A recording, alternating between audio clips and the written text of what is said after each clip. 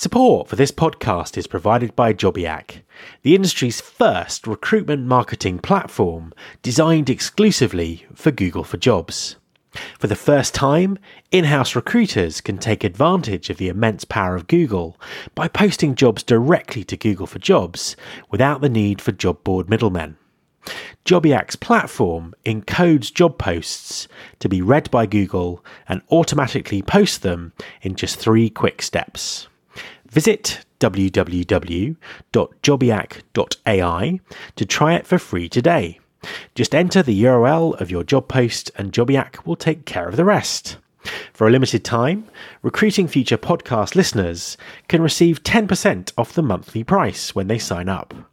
Just use the code RFPodcast to claim your discount. The website again, www.jobiac.ai. And Jobiac is spelled Gobiak.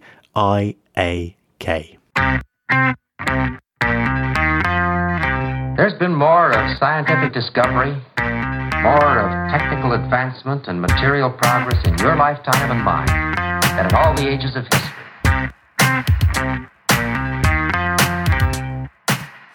Hi everyone, this is Matt Alder. Welcome to episode 165 of the Recruiting Future podcast. One of my key objectives for 2019 is to help my clients, and also the industry as a whole, be better at using storytelling for talent acquisition. When we're lost in the noise that surrounds the development of recruiting technology, we can tend to forget, or sometimes not even realise, that it's storytelling that makes recruiting work. In everything from creating an EVP to writing a job advert. My guest this week is Matt Johnson from The Impossible Company. Matt is another huge advocate of business storytelling and has some great thoughts on how it can be used strategically for talent acquisition. Enjoy the interview. Hi Matt, and welcome to the podcast. Hey, thank you very much, Matt. My absolute pleasure to have you on the show. Could you introduce yourself and tell everyone what you do? Yeah, definitely. So, I am a storyteller, so you'll have to be careful with me running long form here. But it is a story that starts on the banks of the Mississippi River in America here.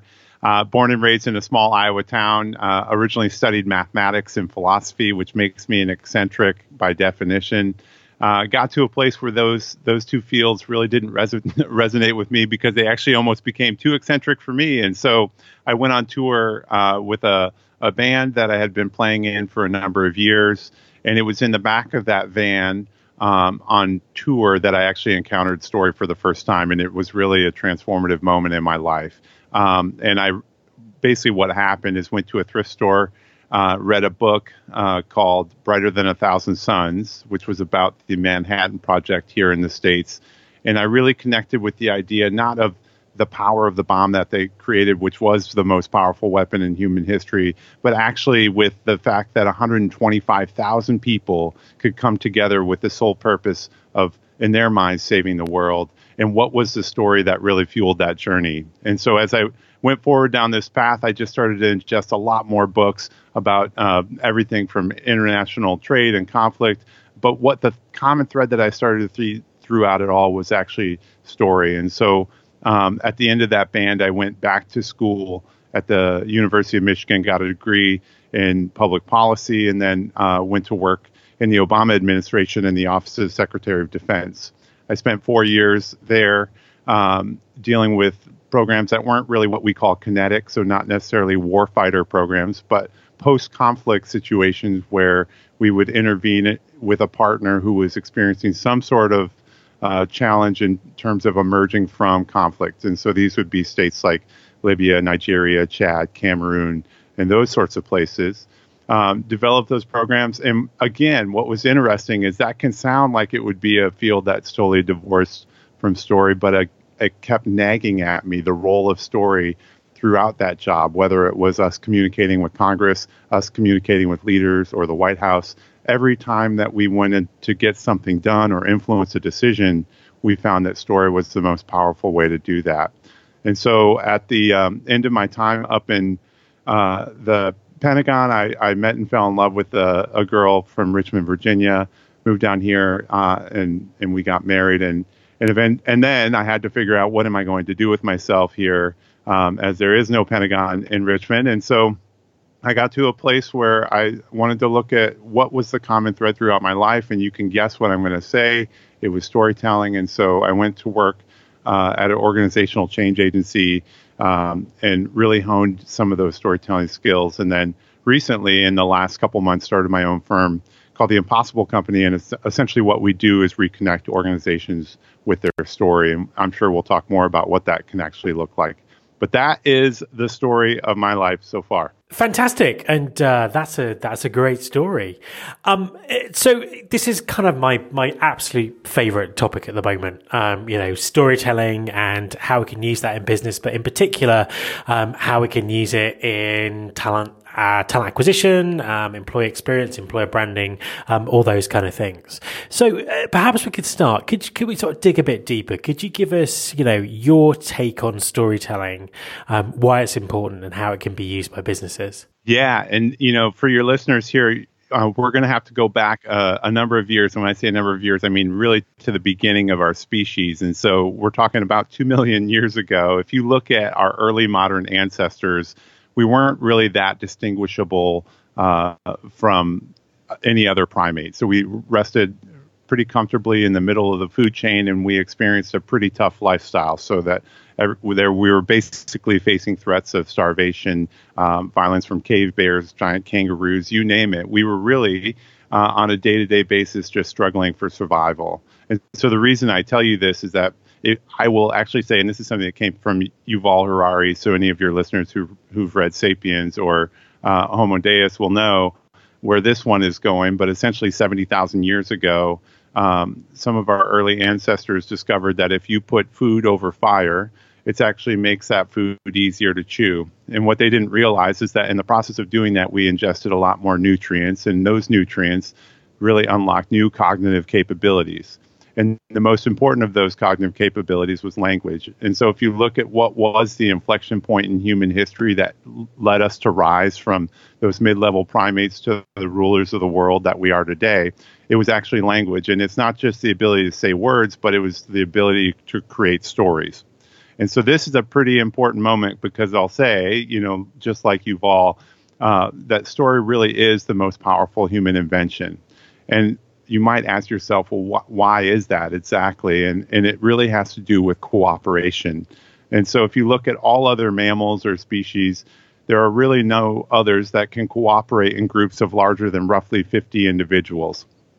And so if you want to drive the sorts of achievements that we have over our lifetimes, whether it's landing people on the moon or developing all this wonderful technology or these amazing buildings and things like that, it takes a lot more than 50 people. And so what story does is it actually creates a narrative that is able to scale cooperation.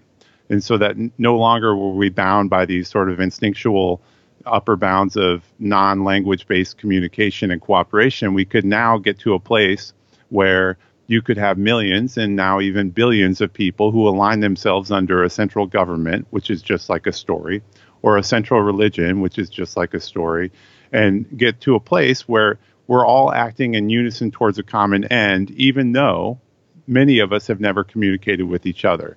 And that's what story does, is it scales cooperation. Fantastic stuff. And Sapiens is a brilliant book. If people haven't read it before, I kind of highly recommend it. So I think that's kind of a really interesting take on storytelling. And already I think we can see how it's important and can be used by employers when it comes to recruiting talent.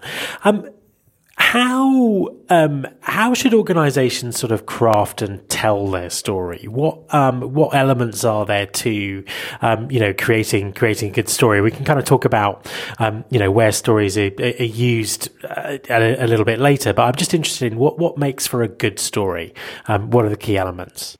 Yeah, absolutely. And so if you look at every great story throughout history, there's been a couple of good findings on this stuff. So if you think about a guy named Joseph Campbell or even Kurt Vonnegut, an American writer, they both had a hypothesis which has largely been validated that every great story throughout human history actually has a similar shape.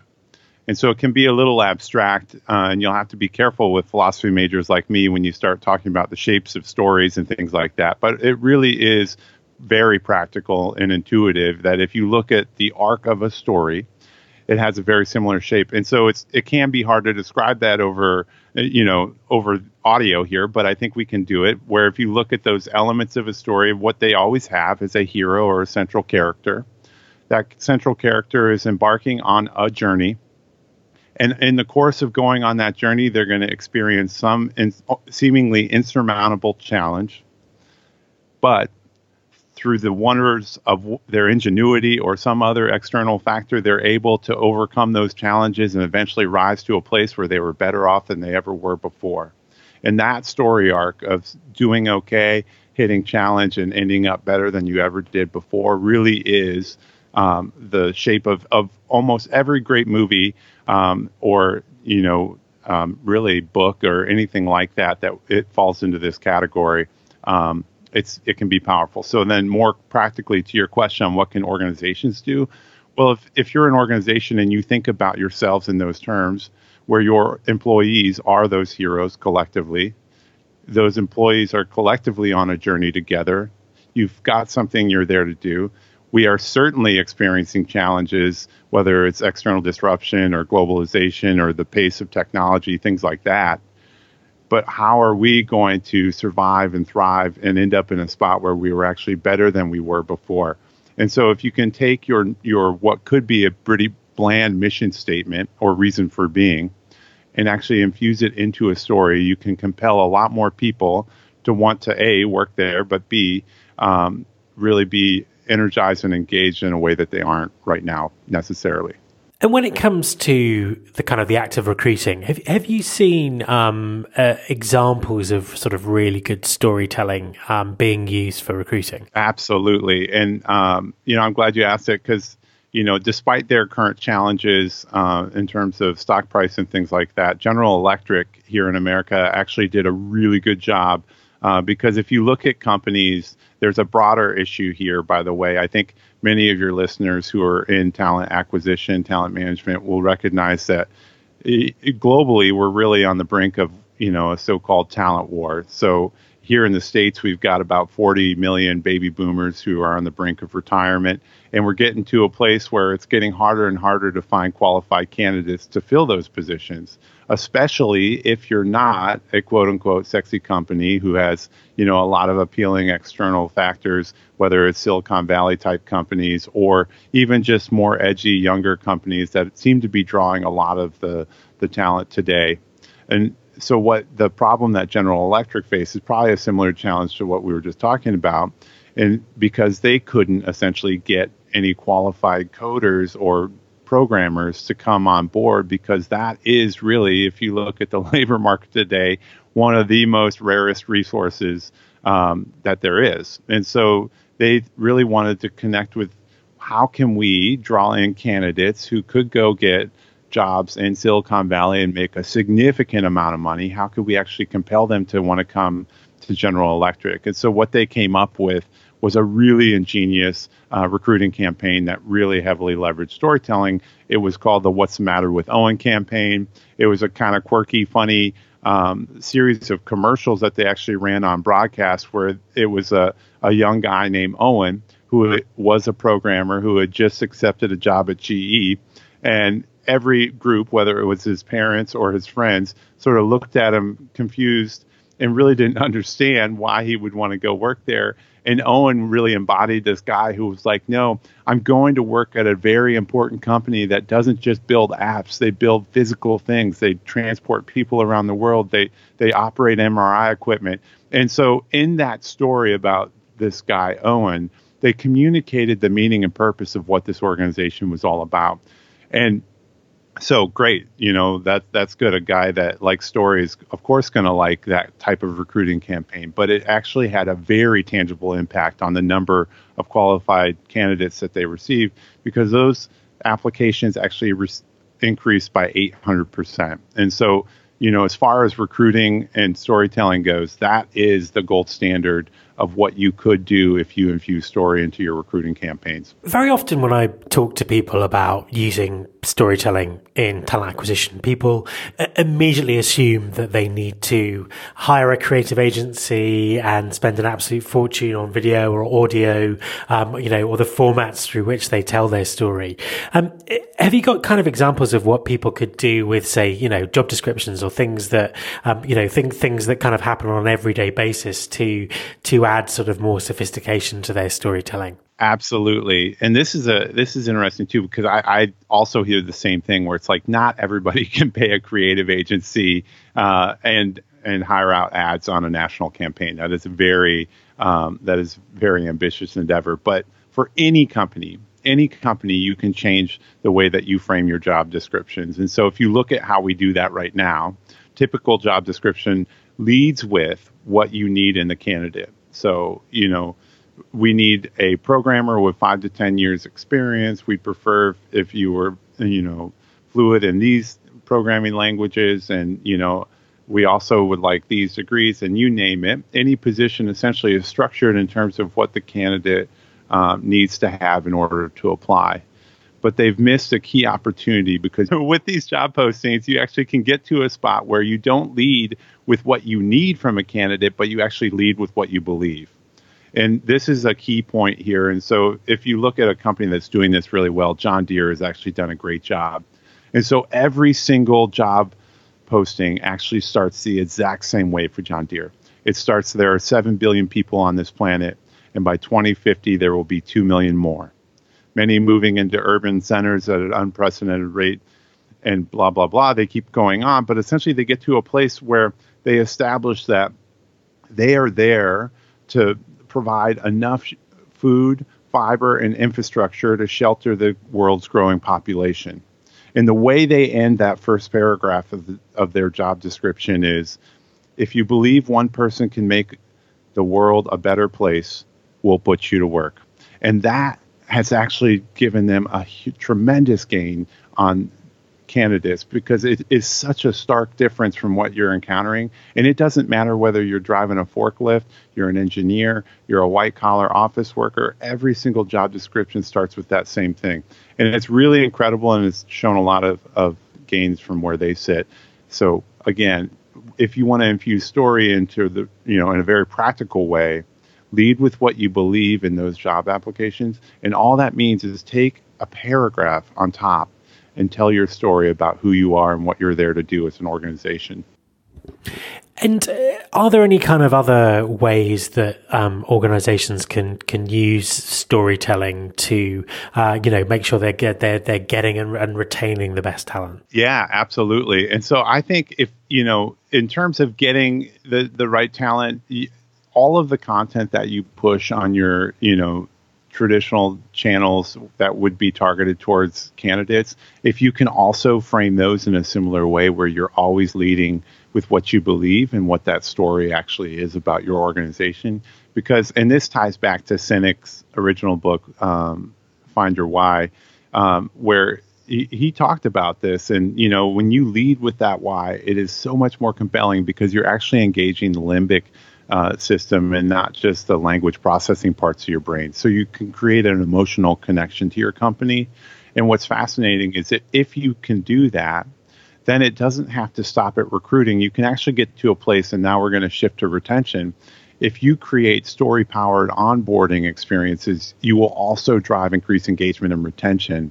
And there are a variety of different ways, and we can talk about them, that companies have done this as well.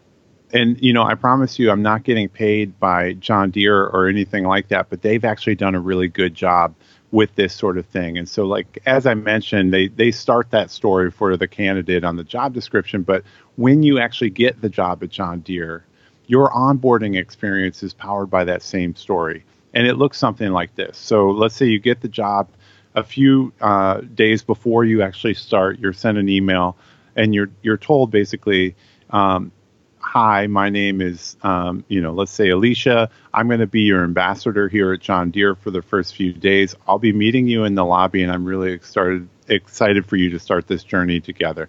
And so now we know that my onboarding experience starts with a human being so that I have a personification of John Deere. And so when that candidate comes in on the first day, the ambassador gives them the tour, and this is all kind of expected, right? You can show them where your office is, and here's all the facilities and the printer room and things like that. But when you actually get to your desk, you've got a banner. You've got a banner sticking up that essentially gives everyone in the office a heads up that there's a new person here, and that triggers a norm and a behavior on the employee side, which is I will come up and introduce myself. And so now the candidate sees the banner, they say, oh, that's great. They sit down, they've got a letter sitting on their desk from the CEO, hand signed, that essentially outlines the mission that they're on, which is to feed and nourish a growing population on this globe. And then if you look on your desktop computer, you've got a video from the CEO that talks about the origin of this company in the 1800s and what the plow meant for America and what this company now means for the world. And that video cues the worker to look over to their right to see a small little replica of the original plow that John Deere made. And all of this is to reinforce the story of what John Deere is all about. It's not about creating tractors for farmers. It's not about creating construction equipment. It's about feeding and sheltering a growing global population. And what's crazy about onboarding like this, and it doesn't stop, by the way, on the first day, they have a number of different experiences that they create. But when you do stuff like this, the mission statement and the purpose of the company isn't something that you're either, laughing at when you read it, or it's not something that you're reciting at the beginning of every meeting just because you have to. It's something that you start to connect with. And the reason people connect with it is because, again, story engages the real emotional components of our brain in a way that will drive connection and actually release hormones that drive cooperation. And if you do create that onboarding experience like that, you're going to get a lot higher engagement and retention.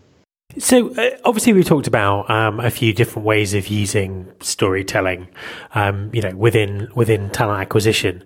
What would be your sort of best advice to companies who want to get more sophisticated about the way they sort of craft and deliver their stories, or people who just want to get started and make their recruitment marketing a bit more effective? Yeah, I think the easiest and best place to start is with those. What is that paragraph that you would put at the top of the job posting? And that paragraph needs to really just outline for people, what is this company all about and what journey are you on? Because if we reflect back on the shape of a great story, it's got to have that hero. And in this case, your candidate is your hero. And it's going to put that hero in the context of the journey that you're embarking on. And you're going to be honest about the challenges you face. And it's going to be a place where you can actually have them connect with the idea that they could do so much more with your company than they could do alone. So I would start there. And then that process will actually probably start to have you questioning other aspects of the way you communicate. And I think then you could get to a place where you actually, as an individual, can infuse story in a number of different places. And it's a spectrum for sure. I don't know if anybody has watched the depiction of Abraham Lincoln that was in I think it was a 2014 movie called Lincoln. But Abraham Lincoln was probably one of the most prolific storytellers in American history. But his downfall for some of his staff was that he only communicated in story. And so he got to a place where people either had already heard the story about 14 times before and didn't want to hear it anymore, or they just didn't have the time to listen to it. And so it is a spectrum of when can I strategically tell a story in a meeting or to my people that is going to really land an impact, and when do I need to just communicate in a very clear and concise way? So that is something that becomes more instinctual with time. But yeah, I'd start with the job description, then think about on a personal level, where can I infuse story in my day-to-day work experience? So, final question. What's the role of technology in this? Do you think the sort of the increasing amounts of technology that are available to talent acquisition professionals, it helps them tell better stories, or does technology actually get in the way of that? Yeah, it's a fascinating question. And I think it ties into a broader macro issue here, where if you look at the role of technology in culture and what it's doing to storytelling, it certainly is getting to a place where it's your audience, regardless of what you're doing, whether it's advertising or talent acquisition, your audience is under increasing demands where there is a rapid influx of information coming at them. And obviously, this is no surprise to your listeners here when you look at just email traffic and text notifications and notifications from social media. The marketplace for ideas is incredibly competitive right now. And so what's interesting is that part of technology obviously poses a big challenge for storytellers out there. But on the flip side, some of these channels provide an incredible opportunity for you to retell your story in a compelling way. And so I think what I would say with regards to the role of technology is that our tendency in large organizations is to look at technology as a fix and to get very hyper-focused on the tool itself. And unfortunately, we get to a place where we might have some new tool that engages candidates at scale and, is some new promotion platform for jobs or things like that. And it's easy to think that just because we get in front of a human being on a screen, that we might drive more engagement. And what I always like to tell people is that, yes, that is absolutely true, but it's just a necessary condition for getting engagement. It's not sufficient. The sufficient part of it is that you actually embed a story into whatever channel that is that will compel people to want to read on. And so that is where if you lead with a story, and it can be a paragraph, like I said, you will already have broken the mold on what the last 10, 12, 100 job postings or pieces of content that person's seen, and you will engage them just by virtue of the fact that you're something different than the rest. So I think technology has a role, but it also sort of raises the bar in terms of how we need to push content. Matt, thank you very much for talking to me. Hey, thank you very much, Matt. My thanks to Matt Johnson. You can subscribe to this podcast in Apple Podcasts or via your podcasting app of choice. The show also has its own dedicated app, which you can find by searching for Recruiting Future in your app store. If you're a Spotify user, you can also find the show there. You can find all the past episodes at www.rfpodcast.com. On that site, you can subscribe to the mailing list and find out more about working with me. Thanks very much for listening. I'll be back next week, and I hope you'll join me.